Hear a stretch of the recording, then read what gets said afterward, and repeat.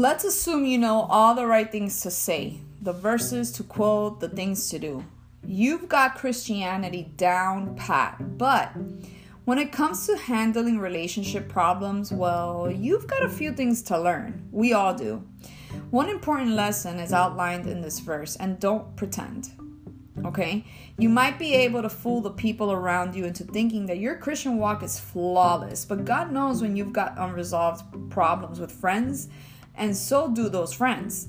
So get those things straightened out, then get on with your Christian walk. Matthew chapter 5 verses 23 through 24 says, "Therefore, if you are offering your gift at the altar and there remember that your brother has something against you, leave your gift there in front of the altar. First, go and be reconciled to your brother, then come and offer your gift."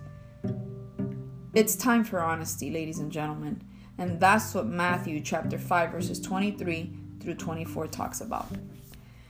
And so many verses in scripture are devoted to watching our speech that we know it must truly be a problem. Unwholesome talk can take many forms. It's fun to make people laugh, but is your humor at the expense of a friend?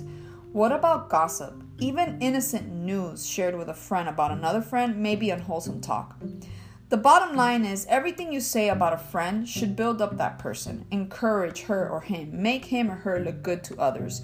Your friends should be able to count on you for kind and encouraging words.